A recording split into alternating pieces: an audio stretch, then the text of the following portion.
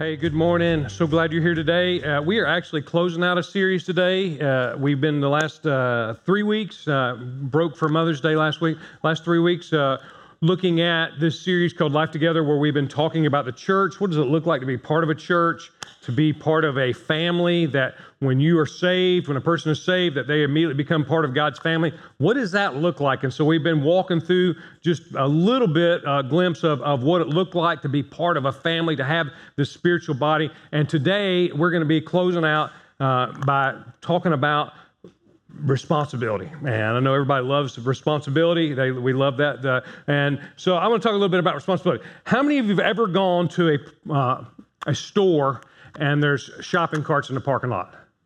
Now, how many of that makes you mad? Now, how many of you have done that? Raise your hand so we can yell at you. I'm just kidding. No. I saw a survey that talked about why people leave shopping carts in the parking lot. It was really interesting. I thought I had nothing else to do, obviously, but anyway, I thought it was interesting. And the reasons were, number one, they said it was the receptacle, the bin that collected all the carts was too far. Now, I can kind of get there, but not really. But anyway, so the second was they had small children. Well, I can get that. They have small children. They got a lot to do. If you know. The third one was it was raining. And I do get that. It was raining, it's raining. I don't want to get wet and everything like that. So anyway, I think it's always funny people's thoughts on getting wet. But the fourth one, they had some kind of physical ailment. And I do get that. But the fifth one was people said, it's not my job. Now, that's interesting, isn't it? That's interesting. Not my job.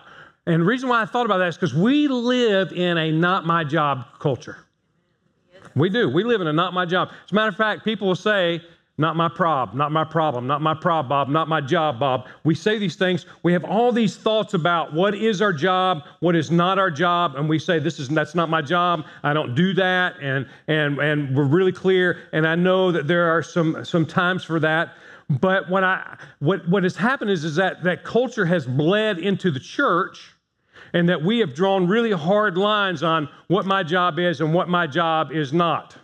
And today I just want to walk through some scripture where Paul is writing and talking about exactly what is my job. Now, there's a scripture right here from Genesis where Cain and Abel, this two brothers, where God says to Cain, where is Abel, your brother? And Cain says, I don't know, am I my brother's keeper?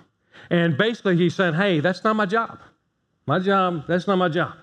And a lot of times that's kind of the perspective we get, like, hey, this is not my job. And so I'm going to walk through 3 things that are our job, and then one thing that is God's job. So we're going to walk through this whole concept of just not my job, not my responsibility, and talk about what is our responsibility as far as being in the church. So first is this: it is my responsibility to care for members of my church family. It's my responsibility to care for the members of my church family. Now, we've all grown up in families where we had responsibilities. We had jobs. Yes or no? Yes. And I started to think of some of these jobs. So, taking out the trash, doing the dishes, doing the laundry, vacuuming, mopping, dusting, cleaning up after yourself, cleaning the bathrooms, cleaning the kitchen, doing the yard, just all these things, paying bills. That there had to be these responsibilities. These things had to get done. As a matter of fact, I remember when my boys were in middle school, that Leslie came home and she had the groceries. She came home and it was always their job. And I was supposed to help too, and I did some because it was part of my job too. I know you were sitting around doing nothing, but I was helping. But on this one day, Micah didn't get up. And I said, hey, get up and help your mom with the groceries. And he said, you're not getting up.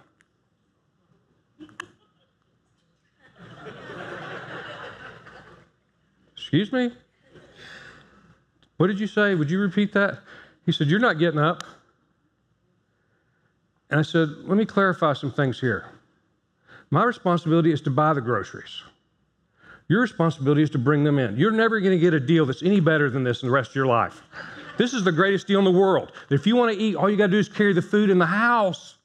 Now that he's working, he realizes that because he comes over our house.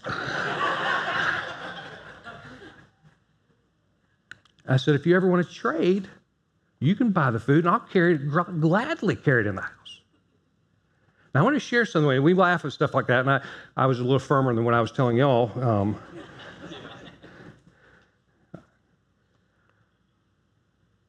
When you realize how much Jesus Christ loves you, that he went to the cross and paid the penalty for your sins. Let's just be honest. We're not perfect. You're not perfect. I'm not perfect. You've got issues, problems. I got them too. Look, I got sin issues. You do too. Nobody gets it right. Jesus was the only one. When he went to the cross, suffered a cruel death, died, rose again. We just celebrated Easter about a month ago, celebrated, man, Jesus rose again. Listen, you were saved. Your sins are forgiven. You get to go to heaven. You're part of a church family. It is an incredible deal. And all you have to do is, well, I shouldn't say all, but the biggest thing you have to do is to care for people in your family. That it's an incredible deal. It's just like carrying the food in the house. It's there. So it's just very simple. Everything's been provided. You just do what you're supposed to do. Well, Paul's writing to this church in Galatians. He's writing to the church, and he talks about this responsibility that we have to our brothers and sisters. This is our job. This is our responsibility. He says, dear brothers and sisters, if another believer is overcome by sin, you who are godly should gently and humbly help that person back on the right path. He says we ought to care about people. We ought to care what's going on in life. Now, I know this is counterculture. Counterculture says if somebody's stuck in something, man, you know what? You don't want to mess with that. You don't want to get involved in that. Matter of fact, you don't even need to ask about that because you don't want to be nosy or anything like that. And I know there's some thin lines here, but the truth is we ought to care. We ought to care about our brothers and sisters and what's going on in their lives. He says that. He says you ought to gently and humbly help that person back onto the right path. And he says, and to be careful to not fall in the same temptation yourself, meaning that if they've got some kind of sin issue that you struggle with as well, like if you're an alcoholic, you probably don't need to go sit at the bar to coax them away. Come on, that's probably not the best thing for you. Probably a job for somebody else. But you still ought to care about them. He says you ought to be careful in that situation. And then he says to share each other's burdens. And that word burden there is an interesting word. It is this picture of someone who's carrying a weight that is so big that they can't carry it by themselves. That they are overcome, that it is just simply too heavy to carry by themselves.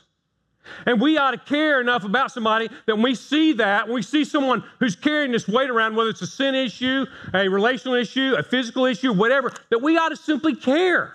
We ought to care about what's going on in their lives. And it says that we ought to carry their burdens and in this way obey the law of Christ. Well, what is the law of Christ? What is the law of Christ? Jesus listed 2 laws. He says they were greater than any of the others. He said all the other laws were really morphed into these 2, that you were to love God and you were to love your neighbor as you loved yourself. And Jesus is saying that, hey, you ought to care about others. Paul is saying that we ought to care about others, that it is our responsibility to care for other people. That when people have this overwhelming burden, that we ought to want to help them. And the word help means restore. And finally, he says, if you think you're too important to help someone, you're only fooling yourself. You're not that important. So, if you're part of this church, you're part of a church where people get stuck, they made bad choices, they drift, stuff happens. It's not their fault. Maybe it is their fault. It is their fault. There are circumstances, there are storms, there are seasons. And we are to rejoice with those who rejoice, and we are to mourn with those who mourn, and we are to care for people. To me, is the most beautiful picture of the church is not what happens when I'm right here. It's what happens when we leave this place. As a matter of fact, when we built this building, we could have built a bigger auditorium. We wanted to have an area where people could be together, where they can hang out, where they can be. As a matter of fact, the other campus built and added on an area, a space like that, much bigger than ours, but because they saw the value of having a place where people can gather, where they can be prayed for, where we can care for others. And this ought to be what goes on in the church. And so make no mistake about it. To be part of a family means that you and I have responsibilities, that we ought to care for other people. Well, the second thing is this. If you're sitting here listening, you're like, this is great. I don't have to do anything. Everybody's going to take care of me. That sounds good, doesn't it? Help me. I'm needy. I need. Well, here's the bad news. Paul goes into that knowing that that's human nature, God knowing that's human nature, that not only is my responsibility to care for other people, it's my responsibility to care for myself. Now, that's odd, isn't it? It's my responsibility to care for myself. Now, I'm going to tell you a couple of stories that you may or may not think is funny, but one of the first times I met Stephanie, she was asking me about my wife, Leslie, and she was asking me about it, and I said, she's low maintenance, which I celebrate that in my wife. She's low maintenance. Well, anyway, Stephanie was I think she was taken back that I would describe Leslie that way. And so later on, she told Kay, her husband, said, don't ever describe me that way. And he said, don't worry. No problem here. Well, anyway, a couple years later, I'm at a wedding. Stephanie's there. And she says, did I ever tell you about one of the first times I ever met Gary? And he described Leslie. And they're at this wedding. It was a wedding rehearsal. And he said that Leslie was low maintenance. Well, there's some husbands there. They're looking at me and going, that's a good quality. I can see that. I can see why. And all of a sudden their wife said, you never said that about me. And they went, well, you are. You're low maintenance. Well, listen, this past week, I get a text from Stephanie. Whole time, this has gone on for years where she's made fun of me that I have introduced Leslie as being low maintenance. I get a text from Stephanie that she's listened to a podcast, which is nothing unusual. If you know Stephanie, she listens to podcasts all the time. It's a podcast where Craig Rochelle is interviewing Dave Ramsey, and he's asked to describe his wife. Dave Ramsey is asked to describe his wife. Guess what he said? She's low maintenance. Mic drop, y'all. I feel validated. Me and Dave Ramsey's wives, you know how it goes. You and I should live in such a way, listen to me, that if we're overcome and we're carrying a weight that's excessive, that we need help. But our norm is that we're low maintenance. I'm going to say it again, that listen, we live in such a way that we are naturally, our norm is low maintenance. Knowing that there are seasons, there are circumstances, there are situations that come up that we are going to need help. But we're not all just sitting around going, help me, help me, help me. Who's going to help me? Who's helping me today? Come on, serve me, help me. That's not how it works. Look at the scripture here. I love this. Paul starts off and says, hey, we're to care for the needs for others, but then he goes into pay careful attention to your own work. Then you will get the satisfaction of a job well done. That you and I are supposed to live in such a way that, man, we're going to pay attention to who we are and what we're doing, that's our number one thing, and that we're going to get satisfaction in doing the best that we can do, being the best that we can be. We're not just sitting around doing nothing, going, everybody help me, serve me, take care of my needs. No, we're going to take care of ourselves. He says, and you won't need to compare yourself to anyone. Because here's what happens when we compare. When you compare, two things happen. One, you're either arrogant, well, I'm doing better than he is. Boy, that's good. Well, guess what? He's not the standard. The standard is your best is the standard. Is everybody here with me on this? That your best is a standard. Or you're thinking, man, I compare to man, I could never measure up. Then you start to have this self-deflating condemnation that you're not so-and-so. Listen, you don't have to be so-and-so. You are just responsible for doing your best and being your best as a follower of Jesus Christ. We don't have to compare ourselves to anybody. Listen, here's the truth. I'm not as good a speaker as Andy Stanley. Have y'all figured that out yet? Don't say yes, okay? I'm not. Andy Stanley is a phenomenal speaker. I'm not as good as him. But here's the thing. That's not my goal. God didn't make me to be Andy Stanley. I can only do and be my best. Is everybody with me on this? Same thing with you. You're not called to be the Apostle Paul or Peter or Mother Teresa. You're called to be you and to do your best and to be your best, to take care of you.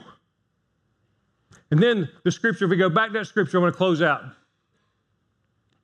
He says, for we are responsible for our own conduct. Some scriptures say that we're responsible to carry our own burdens. That word responsible is a picture of a Roman guard carrying his backpack.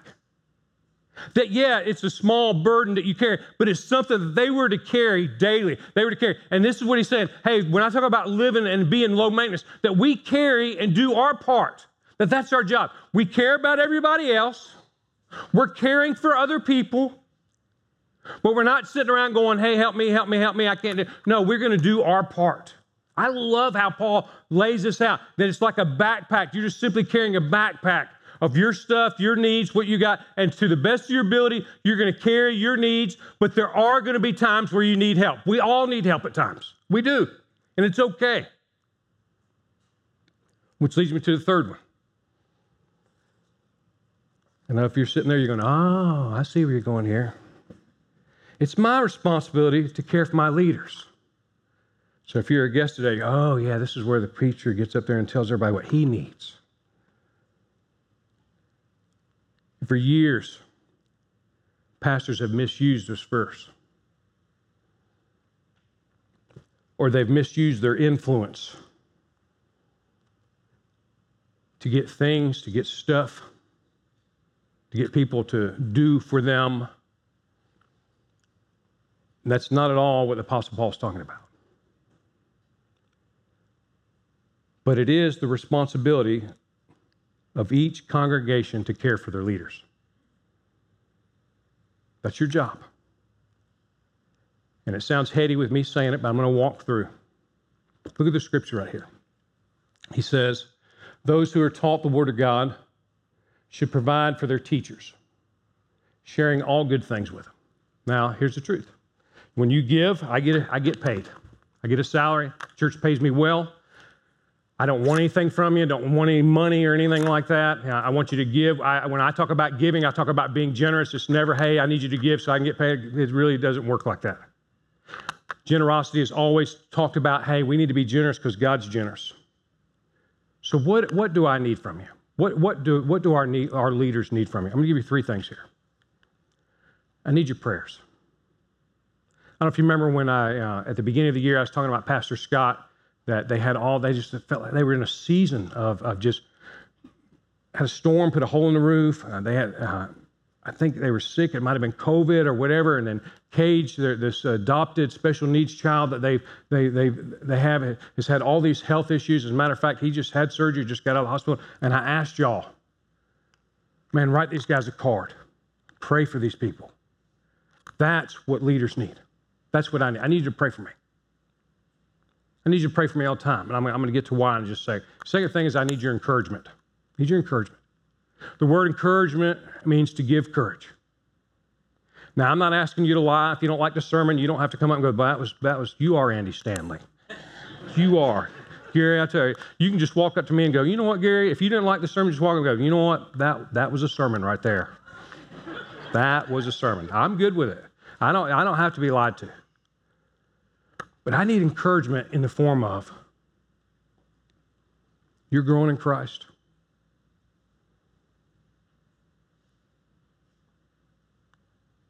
You're growing in your faith. And I'm journeying with you in that. I'll celebrate that all day long. I need encouragement. If you do see me or one of our leaders doing something well, man, tell them that. Don't just assume that somebody else is going to tell them. There's a saying that says, what gets recognized gets repeated. I have found that to be true. If somebody's doing something good, I certainly want to celebrate that. So I need your prayers. I need your encouragement. And here's the last thing I need. I need your forgiveness. I don't get it right every time. As a matter of fact, one of the things I love about Eastridge is the transparency that we hold to, that we don't have it all together. I'm not going to get every decision right. I've made mistakes. I've not done things, or I've done things too quickly. Sometimes when I do the right thing, I say it the wrong way. I was thinking about this week, I tried to go by a member's house because they were talking to me about something, and I wasn't very compassionate. And I need to do better. There's no way around it. I need to do better. So 3 things I need from you. I need your prayers. When I think about this verse, that your responsibility is to care for your leaders, I need your prayers. I need your encouragement. Our staff could use it. The enemy, listen, the enemy, as much as he wants to discourage you, he wants to discourage me. He wants me to walk in here on Sunday morning feeling like things are falling apart and things are not good, and Jesus isn't who he says he is. Listen, need your encouragement, and I need your forgiveness. Not going to get it right. Not going to mince over it and act like it's no big deal. Going to accept, hey, didn't get this decision right. We're working on it. We don't have answers. We don't have all the answers. We're working on it. Need your forgiveness. We're to care for others. We care for ourselves. We care for our leaders. That's our responsibility. Now, let me show you what God's responsibility is. The results are God's responsibility. The results are God's responsibility. See, following Jesus is always a partnership. You do your part, God does his part. I'm telling you, it doesn't matter. You name the situation. I'm telling you, you do your part, God does his part. You got prayer requests, then you pray. God's part is to answer. That you've got physical needs, then you serve, God will take care of you. I never forget, Pastor Rob used to always say this. He would say this, and it was a great line. He said, you take care of his business, he'll take care of your business. And I found this to be true in the areas of my life, that it's God's responsibility to take care of the results. That we live in such a way, it's a partnership. And I'm going to walk through this scripture right here. Don't be misled. You cannot mock the justice of God. The justice of God is that partnership, that you do your part, God does his part. That it's always contingent, our part is always contingent, that God is God, but we're doing our part. It's a partnership with him. You will always harvest what you plant. That if you plant that you're helping other people, then help's going to come your way. If you plant that you're taking care of yourself, then you know what? Things are going to go your way. This is just how God works in our lives. That you take care of your leaders, then the congregation is going to be good. The church is going to be strong. That's how it works. Those who live only to satisfy their sinful nature will harvest decay and death from that sinful nature. But those who live to please the Spirit will harvest everlasting life from the Spirit. This whole concept that if you live according to the Spirit, living according to God's Word, you're going to get the blessings, the spiritual blessings of God. But if you're not, then you won't. So let's not get tired of doing what is good, because here's what happens. We all get tired of putting our shopping cart up, people. We're like, oh man, it's no big deal. I'm just going to leave it out here today. Somebody else will do it. Therefore, whenever you have the opportunity, we should do good to everyone. We should do good to everyone. You've heard me say this, that you ought to live in such a way that even people who don't believe in Jesus, I'll say, that's a weird dude, but you know what? They're generous. They're kind. That's the kindest person I ever met. You ought to live in such a way that your employer says, I don't believe like they do, but I'd hire 100 of them because I've never seen such a work ethic. I've never seen such honesty. I've never seen somebody that went after it and cared about this place and cared about me. That ought to be that way, that we ought to do good to everyone. But then he finishes it and said, but we especially ought to lead the way in the church. That we ought to care. So this is how I want to close today. It's going to be a little different. I want to close today with a time of prayer. And I'm going to do something a little strange. Jason and Holly, would you come stand over here? Sean and Haley, would you come stand right here? I believe that people walk in here and you've got a need, and you need prayer. This is what I believe. I'm asking these guys, they're going to be available to pray. We're going to have a time of prayer. Listen, maybe you're in a season that's tough and you feel overwhelmed. Maybe you've got a physical ailment. I mean, you need prayed for. You need somebody to put their hands on you and pray for you. Maybe you got something going on relationally or something in your work. Listen, maybe you are.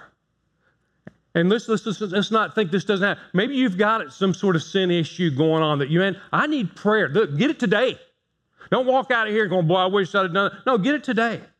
There are people here. Maybe you want to come up front and you want to pray. But I want us to be the church today. And so, if you've got a need, we want to pray for you. You're overwhelmed. You're dealing with a circumstance, a situation. Maybe your family, I don't know. Maybe a loved one, I don't know. Maybe something worked. I know I feel like I'm rambling. I'm just telling you. But we're all going through something. Why don't you get prayed for today? Why don't we be the church? And so I'm going to lead in a time of prayer. And then when I say amen, Cameron and Holly are going to sing. If you need prayer, why don't you come? Why don't you stand with me right now? Father, we thank you for the beauty of the church. This place where we don't have to have it all together, Lord, because you've got it together. You never called us to have it together.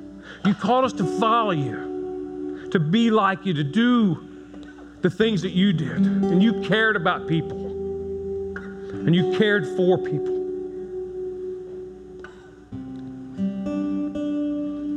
And so, Lord, I pray for those that are here today,